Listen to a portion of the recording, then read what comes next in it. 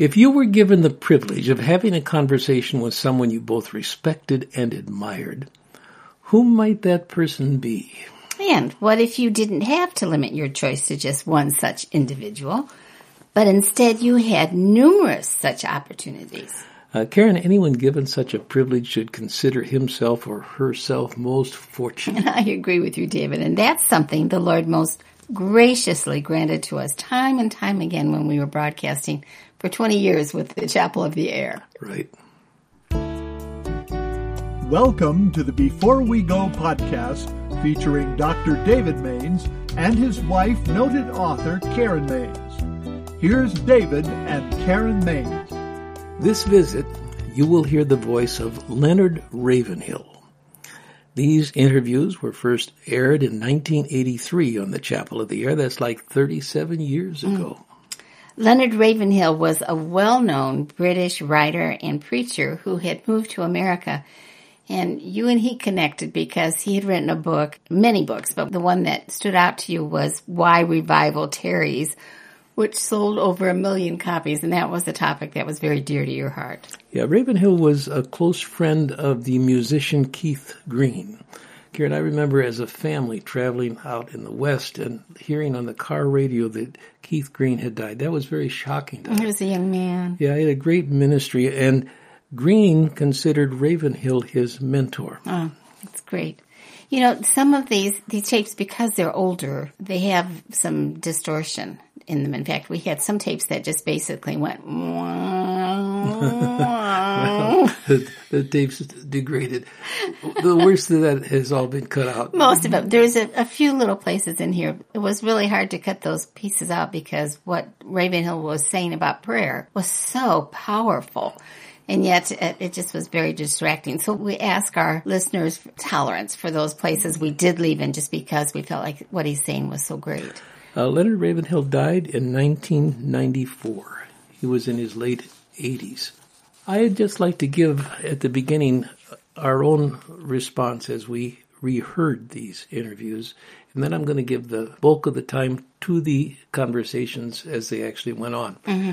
I was moved again as I heard these. I think the thing that stood out to me so much was his call for prayer, mm-hmm. and my awareness that even now that prayer base is quite thin in mm-hmm. my mind across the country. Well, he made a point that ministers have to be praying people, and they will not have praying churches unless they're praying people. But I mean, he's talking about spending hours in prayer. Mm-hmm.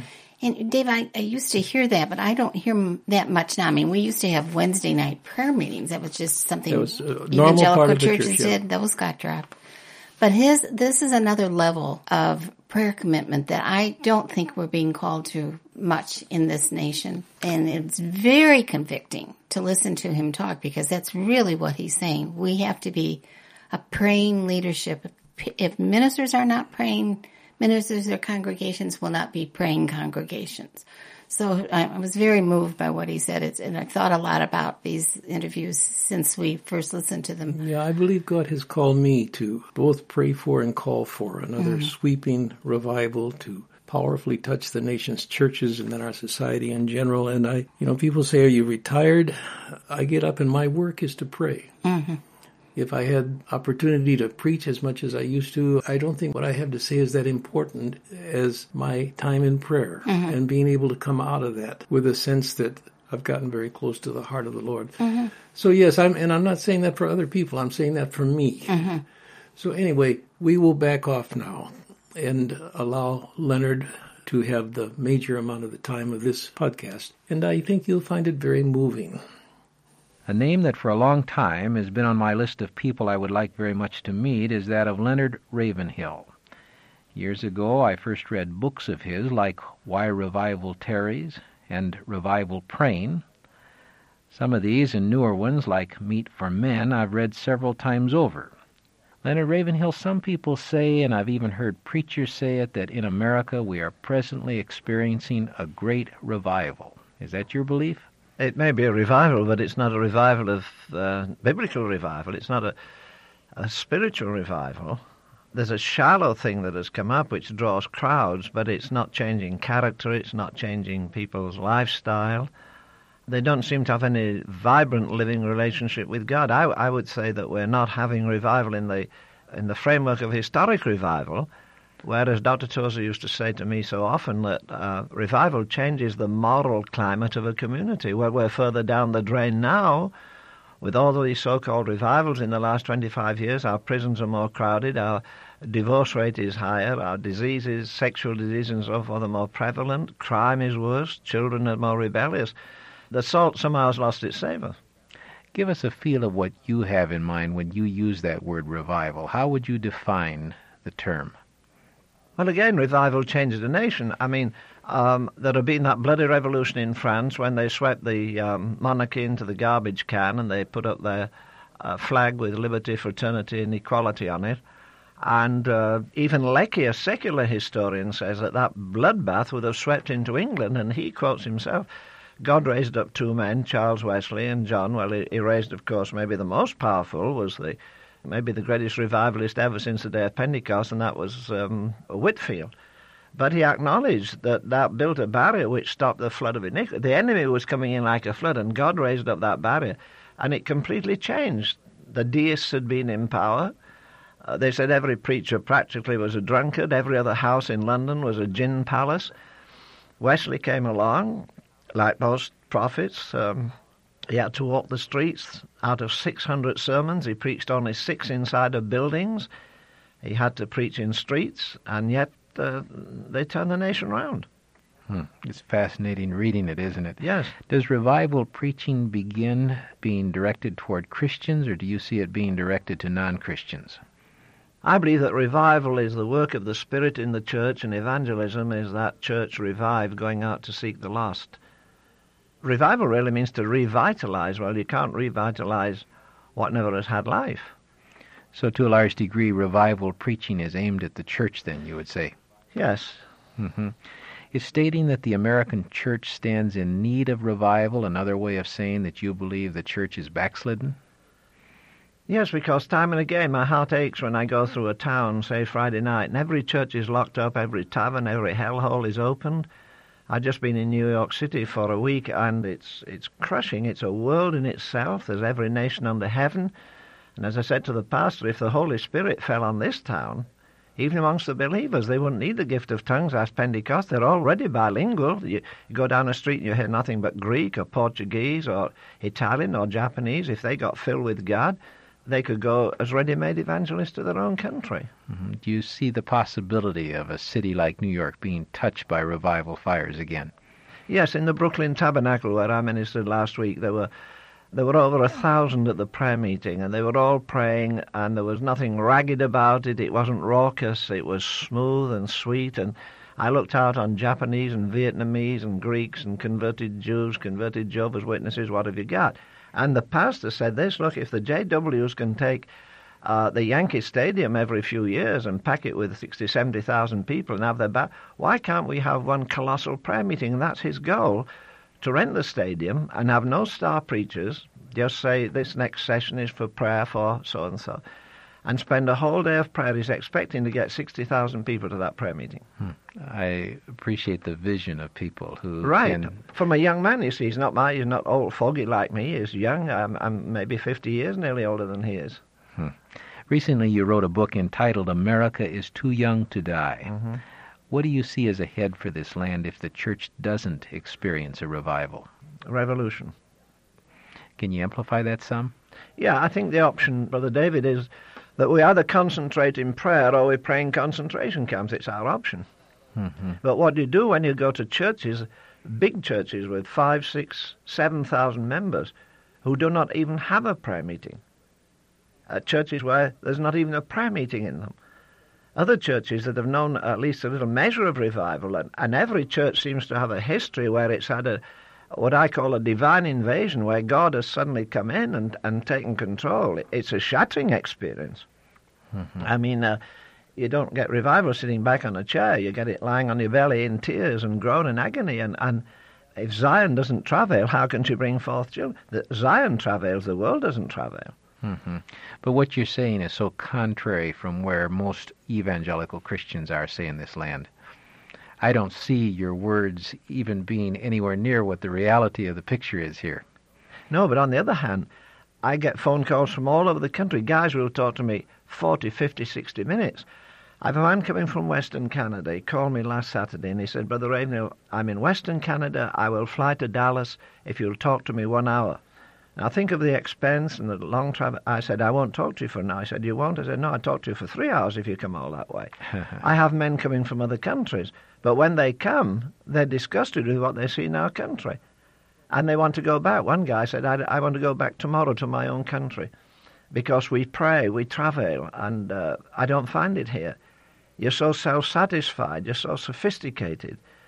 There's no deep passion, and that has to come.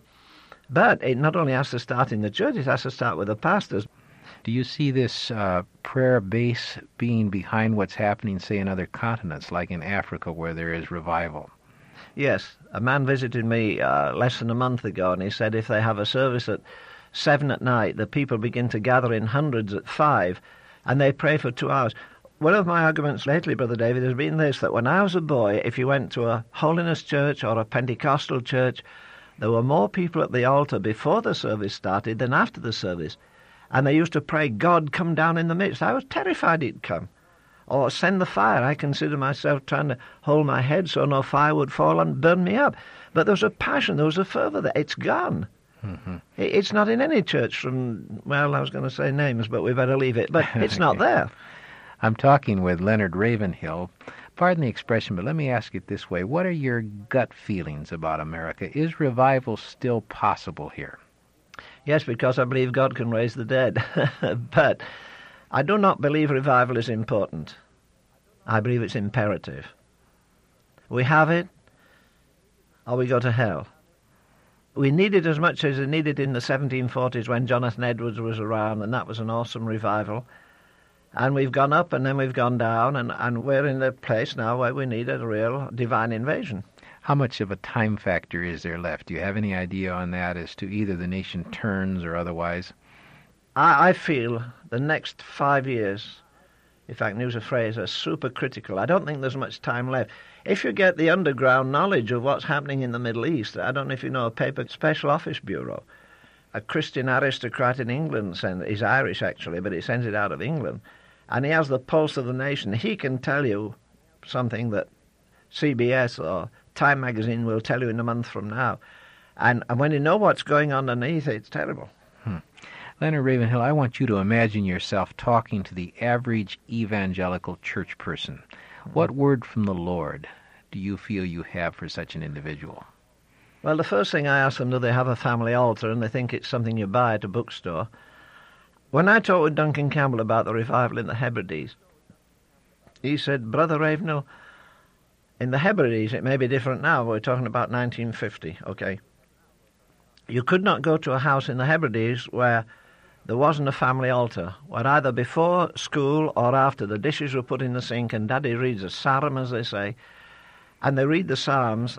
The children know the Word of God from the almost infancy. On top of that, they memorize the shorter catechism.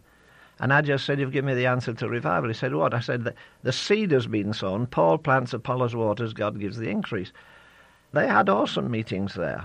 And yet some outstanding names I could give you of expositors stood outside and said, it's not of God.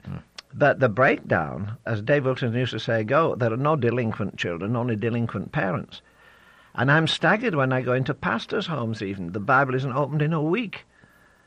I was raised in a home where Daddy prayed with us every day. And the greatest thing, Brother David, that my daddy ever did for me was take me to a whole night of prayer when I was 14 years of age. And once I'd seen men like my big daddy take his coat off and sweat and play and travail and weep, I was spoiled forever. I ached to go back. Children don't see that anymore. Do you know one reason we don't have revival? Number one reason, we're content to live without it. Number two, we don't know what it is. I think that we don't, yes. And part of this broadcast is holding up a vision for people, because until you have a vision, you never want to attain to it. Do you view yourself as fitting in the church today, or are you kind of a misfit?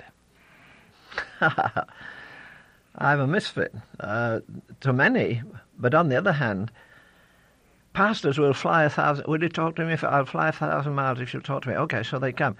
I talk to them, and some of them say now, oh, well, I don't think that would go over him. They'd rather someone else went who was maybe had a better vocabulary and didn't get, I break down and weep when I'm preaching, or I use certain language. In their heart of hearts, they know that what they have. What do you do when a guy comes and says, I have 6,000 members, we get 25 to the prayer meeting? Mm-hmm. Well, I say, if you want to know how popular the church is, you go Sunday morning. If you want to know how popular the preacher is, you go Sunday night. That's pretty hard. If you want to know how popular God is, you go to the prayer meeting. No church is stronger than its prayer meeting. Often in your books, which call for revival, you refer to ministers. Is there a special relationship between those God has called into ministry and the present condition of the American church? Well, to use an old phrase, yes, I think like priests, like people. And I go to many ministers' conferences, small ones, great ones. I know if I get onto a certain theological subject, I'm, throwing a cat amongst the pigeons, as you say, or a tiger amongst the peacocks. But I find the most vulnerable spot with preachers is to talk about their prayer life. And sometimes I'll say, how much do you pray? And they duck their heads. The early church, the apostolic church, was a praying church. I don't know if you read that definition, but I think it's I don't think it's an unsurpassed definition of the early church by J.B. Phillips, in which when he'd read the first 6 chapters of the Acts of the Apostles, he said, this is the church before it became fat and out of breath by prosperity. This is the church before it became muscle-bound by over-organization. This is the church where they did not gather together brilliant people to study psychosomatic medicine, they heal the sick. This is where you did not sign articles of faith, you acted in faith. And then he says, and this is where they did not say prayers, but they prayed in the Holy Ghost. The preacher has only 2 things to do, Brother David, as far as I know. According to Acts 6, he gives himself continually to prayer and to the Word of God. If you don't get a praying pastor, you don't get a praying church. Mm-hmm. And there is a little book that's out of print now, I think, called The Burden of the Lord by Ian McPherson. He's a leader of the Apostolics in England. And he refers to the fact that the preachers of old in the past century, they had one whole day they were not available to the congregation. They gave that day to preparing the message. And then Saturday they were not available because they prepared the man to deliver the prepared message. We don't find that. McLaren did that when he went to Manchester. He told the deacons, you can have my head or my feet, but not both. And so they appointed people to visit hospitals and so forth, and he preached that from Genesis to Revelation in what's still one of the classic expositions of the Scripture. And I believe the great failure, I get preachers that have churches 2, 3, 4, 5, 6,000, but they've come to my office and privately say, I have no prayer life. And I believe that that's the failure. What do you see as affirming about the clergy in America today? Is there some good sign to you? The good sign is that some of these men have got to the end of their confidence in their degrees and their academic knowledge. And what I say to them, I say, look, brother, what we're doing today, it's like me going into a restaurant. They bring me an elaborate, very gorgeous menu, and I ask for this. Oh, I'm sorry, we don't have that.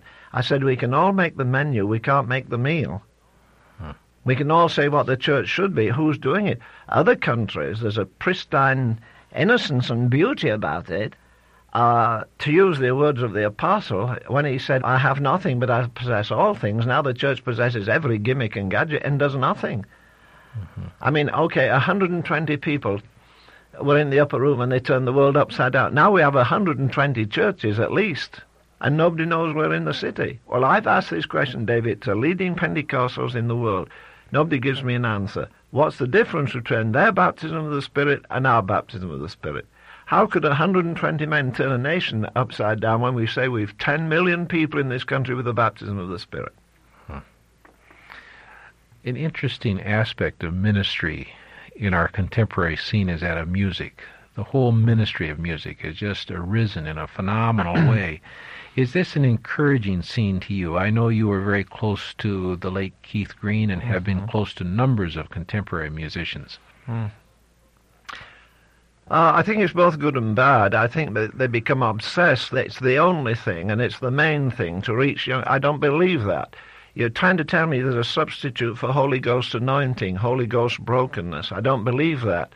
As I said to one of the best-known singers in the world, as many records out, And he was talking about his singing. I said, well, while you were talking, I was thinking of the disciples coming to Jesus when they said, Lord, teach us to sing. And he looked. Oh, I said, I'm sorry, I got that wrong. It was the Apostle Paul who said, sing without ceasing. Or was it James that said, if you're sick, sing to one? And I said, what are you talking about? I said, it amazes me that the disciples went to Jesus. They didn't even say, Lord, teach us to sing. They didn't even say, Lord, that Sermon on the Mount, teach us to preach. They said, Lord, teach us to pray. And we're most deficient in this. What if we spent as much time, Brother David, teaching people to pray as we teach training a choir? The choir master says 10% of the choir were missing last Thursday night. A preacher would hit the ceiling if he said, only 10% of our 7,000 members were missing in the prayer meeting. We've put an emphasis. It's glamorous. It brings money into the church. We sell records for our choir. With all we talk about modern singing and what everybody's writing their own songs, there's nobody in the Acts of the Apostles, nobody in the New Testament ever touched the paeans of glory that the psalmist touched. And people say he wasn't filled with the Spirit. What was he filled with? Lift up your heads, O ye gates, be ye lifted up, ye everlasting. It's surely a song on the resurrection. Nobody's written anything like the 23rd Psalm. There's nothing to touch the Psalms, which was and is the hymn book of the Jews.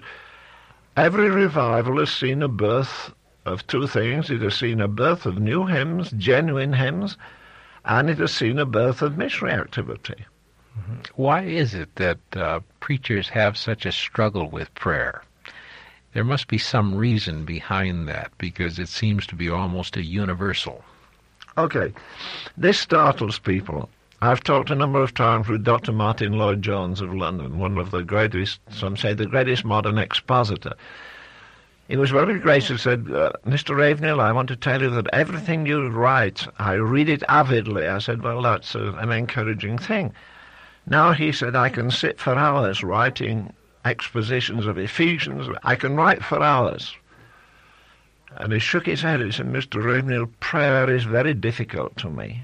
Now, that stunned me. I never quoted it while he was alive, never, and very seldom since, because he told me privately. Now, on the other hand, I preached in the Bible School of Wales. After I talked with the students and staff, we went upstairs in the big old mansion, and Mrs. Howells is telling me her husband, Reese, went into that room at 6 o'clock in the morning and stayed till 6 at night, every day for 11 months, with the exception of the one day when his mother died. And that was Reese Howells. That was Reese Howells, intercessor. I told Norman Grubb, I've known Norman Grubb 50 years, I said, his name is Ruby, they give them fancy names on the mission field. I said, Ruby, you wrote a marvellous book. I said, you were very brave to call him an intercessor. And he said, he was an intercessor. The intercessor, it must come through me. Mm-hmm. There's a level of justification, there's a higher level of sanctification, there's a level of praise, there's a higher level of worship, there's a level of prayer, there's a higher level of intercession. We need to probably define that word for people, too. We're talking about praying on behalf of others when we're interceding. Right. And so it's one thing just to pray, and then there's another thing to really travail or intercede on behalf of others, or for a nation even. This coverage may be wrong, but it suits me. Prayer is preoccupation with our needs. Praise is preoccupation with our blessings. Worship is preoccupation with God himself. Okay, the average prayer meeting, we want you to pray for money for this, we want you to pray for that.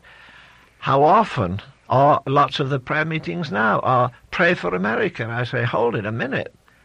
America isn't the Church of God. She's possibly bottom of the totem pole when it comes to spirituality. For organization and big showmanship, yes.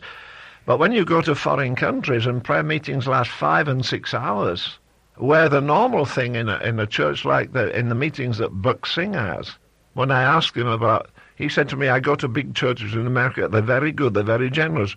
I've never been in a church where they know how to worship. So I said, well, Brother Sing, what happens in your church on the Lord's Day? He said, the first 3 hours we give to praise, adoration, so forth, all right. The second 3 hours we give to prayer, intercession, so forth.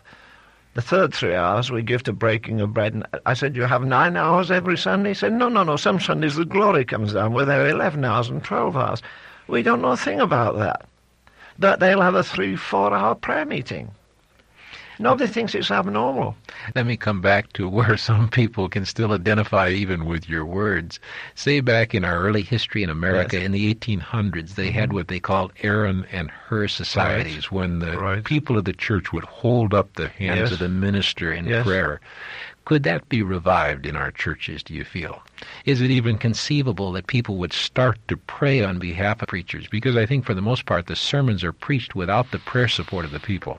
Okay, when I was a boy, if you went to a Pentecostal or a Holiness church, there were more people at the altar before the service than after.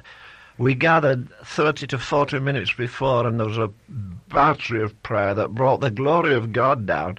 The atmosphere was already made. You didn't have to get everybody clapping happy. God was there. There was a sense of his majesty in it, which we're not having. We don't have the majesty of God. Our people are not eternity conscious. They don't come to church to meet God. They come to church to hear a sermon about him. That's a tragic thing, isn't it? Leonard Ravenhill, during past times of revival, it's been common for individuals in churches to experience what might be called an overwhelming sense of the presence of the Lord. Is this something that is worth seeking? Yes, the scripture that comes to my mind is his presence is salvation. I think that is a key feature. The people I've talked with in Wales about the Welsh revival, of course they're up in years now, but the distinct memory was the overwhelming presence of God, as in the case of the revival Jonathan Goforth was in. His wife says, you will go to a meeting one day and stand up and sing for 6 hours and not know you'd been on your feet all that time. Another day he would pray. The whole congregation would pray for 5 hours. Another day he would sit in his presence, and there wasn't a word of prayer, there wasn't a word of singing, and the most impressive thing was the presence of God.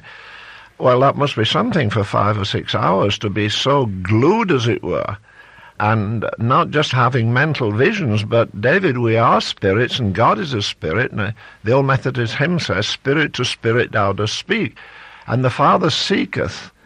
What else does he seek? We can't make him rich. He seeketh such to worship him. We have taught people to witness. We have taught people to work. We have not taught people to worship. When I talk about worship, preachers will come. People will come and say, it's the first time I've heard a message in my life. Dr. Tozer told me in about 50 years of going around, he had never once heard a sermon on worship. Dr. Tozer wrote a little book on worship. Right, The Jewel of the Soul. Yes, right. I'm not sure people always understand what we mean when we say that word even. It's as though Christ were to come into your midst, and I would ask, now, what do you want to do? Probably you would want to kneel, and that attributing worth or giving of adoration is what the word worship means, to attribute worth. Right. In Revelation chapter 4, it says the 24 elders fall before him, and it says in verse 8 of chapter 5, the 24 elders fell down before the Lamb to obliterate everything else. If you're on your face, and in fact, Dr. Tozer, I remember now, Dr. Tozer said to me, Len, let other people do what they like. You and I will seek God face downward. Because, again, you can't see anything if you're face downward. It's almost a prostrate position then. Yeah, as Dr. Tozer said, I can stay 4 or 5 hours and not say a word of prayer or praise. And people say, what's the difference between praise and worship? Well, you go into many meetings let's all stand up, raise our hands and worship the Lord. That is, it's collective praise. Prayer, again, is preoccupation with our needs. Praise is preoccupation with our blessing. And worship is preoccupation with God himself. And that's why Tozer liked to go to men like Faber and Madame Guyon, because they knew how to gaze on God. Mm-hmm. And as Dr. Tozer would say, and did say to me, we need to take one aspect, that God is so glorious in his majesty, that you would take, one day you would dwell on adoration, another day you would dwell on his faithfulness, another day on his mercy. And it's not difficult to spend hours when you get into that area. Mm-hmm. Again, David, we've lost sight of the holiness of God. And it took me years, in fact, I never heard it preached, but I wonder why the woman brought the alabaster box of ointment. And then I realized she came to worship. Why? Because she never said a word. Mm-hmm. Secondly, she brought a most costly gift. Well, you can't rush into worship. You can't say, Lord, I'm going to worship you for 10 minutes just before I go down to Sears Roebuck. It's somebody that gets hold of you, and while it casts you down physically, it lifts you into eternity. and we're not eternity conscious. Mm-hmm. I think people are struggling now with what you're saying. I am a person who practices worship. Mm-hmm. In other words, spends time saying, today, God, I want to praise you that you are love. Mm-hmm. Worship doesn't dwell, like you're saying, in our world. It concentrates on who God is, and even though I don't experience your love, God, I still praise you that you are love. And I quote these verses that I've learned about you back to you. I give you this worth that I place in your character. Sometimes when people think of worship or sensing this presence of the Lord in one's prayer life, they almost picture that what happens is God makes himself visibly known to an individual, or he speaks out loud. Have you ever had him do that in your case? Actually show himself to you or speak aloud? I've not had any vision of, like people I've met who said Christ was in my room. Okay, I don't argue with that. I felt his inward voice. Okay, now I want you to describe that so people know what you're talking about. Well, I best do it as, again, Mr. Wesley said, I am a spirit, God is a spirit. And there's a level in which I'm, who was it, Thomas Merton that revived the state, no man is an island, but he got that from John Donne in the 1500s. I reverse that. I say every man is an island. A man is an entity. I'm private. There isn't another edition of me, and I suppose the world's thankful for that, anywhere in the world. But I'm tuned in at one wavelength to God. And I get an inward communication, and once God has said that, I mean, you know, I can come, as the world would say, come hell or high water. You won't shift me from it. I've got, well, Wesley said, I get an impression in my spirit, just thinking of his word. And he said, I move on that impression and I do not listen to any other voices or any other advice. This is what God wants and I do it. People would say, I'm hearing you talk, but I don't have time to spend like you're talking about, being in the Lord's presence. Do you agree with them? No, not for a moment, because most of them could do it if they'd banish the TV sets. It's like a fellow say, well, I don't have a day like you do. I say, what do you do on Sundays? In fact, preachers will admit that they're the first to rush out of the sanctuary, put up their feet and watch football for 2 hours. And I say, well, tell me this, when did you last spend 2 hours with God? Just alone. Not asking him for anything, not thanking him, just adoring his person, just thinking of what rapture will it be, prostrate before thy throne to lie, and gaze on thee, as Faber said. Most people would say that doesn't sound very interesting to me. Now, I'm with you in the sense that I find now that I'm almost drawn by the Lord to do this, and it's a very thrilling experience. And I say nobody could be more fortunate because I'm actually communicating in a way that I know I'm being received by the Lord with the very one who has made me, with my Creator. It's a thrilling thing. Well, don't you think, David, that lots of people have fallen in love with a theology or a pattern? You can't love a theology. You can only love a person. You can't even love your dog in the truest people. I love that dog. No, they don't. You can only love what can respond to you. And if we can't love God, well, we're commanded to love him with all our heart and soul and mind and strength. That doesn't leave much room for anything else. Mm-hmm. Yes, I'm very much in agreement. You don't have the appetite for it. That's what I would like to create by our conversation as I was praying before we came here, that somehow we could create an appetite for the presence of the Lord in one's life. How much entwined is this presence of the Lord that a person experiences and the whole matter of revival? Well, I think actually, basically, people like, for instance, you say that Evan Roberts was maybe 24 years of age. But I understand that for 13 years, now he's only 24, for 13 years, he had meditated and concentrated on revival. Just let me interrupt. Evan Roberts was the key figure God used in the Welsh revival. In the Welsh revival. Now, there's a lot of faults and things being said about him, but it's true of him and of others that they had such a concept of the holiness of God. For instance, Martin Luther did not invent justification by faith, he revived it. Wesley did not invent the doctrine of entire sanctification, but when he moved up into that area and said we can only not only love God, we can be made perfect in love. I think very often we've offered people a kind of a carte blanche, say, listen, you get filled with the Holy Spirit, that's the end of all your problems. It is the end, the beginning end. Because we've said you're filled, but Paul says to folk filled with the Spirit, I want you to be filled with all the fullness of God. I want you to be filled with the knowledge of his will. As I say, we come in this room, it's dark, you put the light on, it's filled with light. It's cold, you can fill it with heat. It's quiet, we can fill it with conversation. We could sing, fill it with prayer. You can fill what's full in 10 different ways. But we haven't said that to people. And they've gone away disappointed. I went to a certain meeting, I'd been a Christian, I trusted God to fill me with the Spirit. There wasn't much difference. Because we have not shown them that step by step. Your child is born, he's got a brain, he hasn't got knowledge, he hasn't got wisdom, but because he has a brain, you can work on it. Well, surely then if I'm a child of God, I'm going to get to maturity, I'm going to shed a lot of the toys. I think one danger is this, that very often people in the pew become more spiritual than the pastor, and that grates on them. I hope that's not the case through this land. I'm seeing that there is a great hunger on the part of peers in the ministry, and I'm encouraged by where a lot of their hearts are, and they're moving toward God. But unfortunately, there's no way to see the country where it is and the church where it is, not to some degree tie that to the pastors. I agree. I would prefer to go around the country, if God wants me to do it, and talk to a dozen pastors than talk to 5,000 people every night, because they're the key to the situation.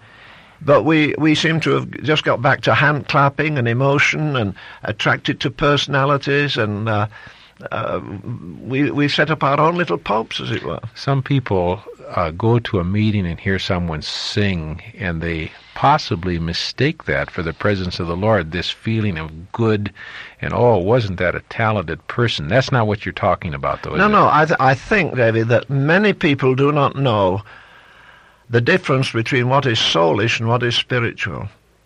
And you say, why are you crying? Well, we finished the meeting singing my grandmother's favourite hymn, and now they got moved there. They've listened like a stone to the message, a man with a burning heart, and they've hardly had ears to hear. But touch them on the emotional level, and then you take an offering right after that, because everybody's disturbed. When God truly comes into a situation, there is again this sense of the human becoming smaller and God becoming bigger and Him being magnified, and that's what we need to recapture today, isn't it? I had some meetings in 1949 in Wales in a church that had been used in the revival. After about 4 days, a lady came to me. She said, "This is the nearest to the Welsh revival." I said, "Well, what's the indication?" She said, "We walked up the hill to the crossroad, and in Welsh they say nos dar for good night, and we suddenly realized for 4 nights we'd walked up that hill and never said a word. The living presence of God had been such." And that's what I take to, again, that when you don't want to talk about a single thing, you won't intrude on somebody else's worship, which is still going on, even though they've stepped out of the sanctuary. There's a kind of a mantle over them. There's an adoration. You just feel, Lord, I could lay my life down at this moment. Again, overwhelmed with His mercy and His graciousness, that He didn't cut us off in our sins, that He didn't forget us in our backslidings. And that's why I say it demands contemplation and meditation and concentration. Mm-hmm. And we go to the church, and instead of just meeting with human beings, as good as that is, because we're brothers and sisters in the Lord, we actually meet with the risen Lord, and He is there.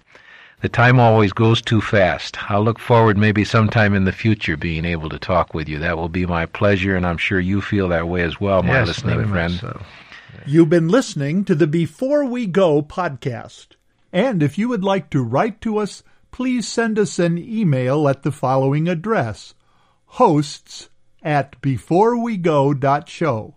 That's all lowercase letters, hosts@beforewego.show. If you've enjoyed this podcast, please remember to rate, review, and share on whatever platform you listen. This podcast is copyright 2020 by Mainstay Ministries, Post Office Box 30, Wheaton, Illinois 60187.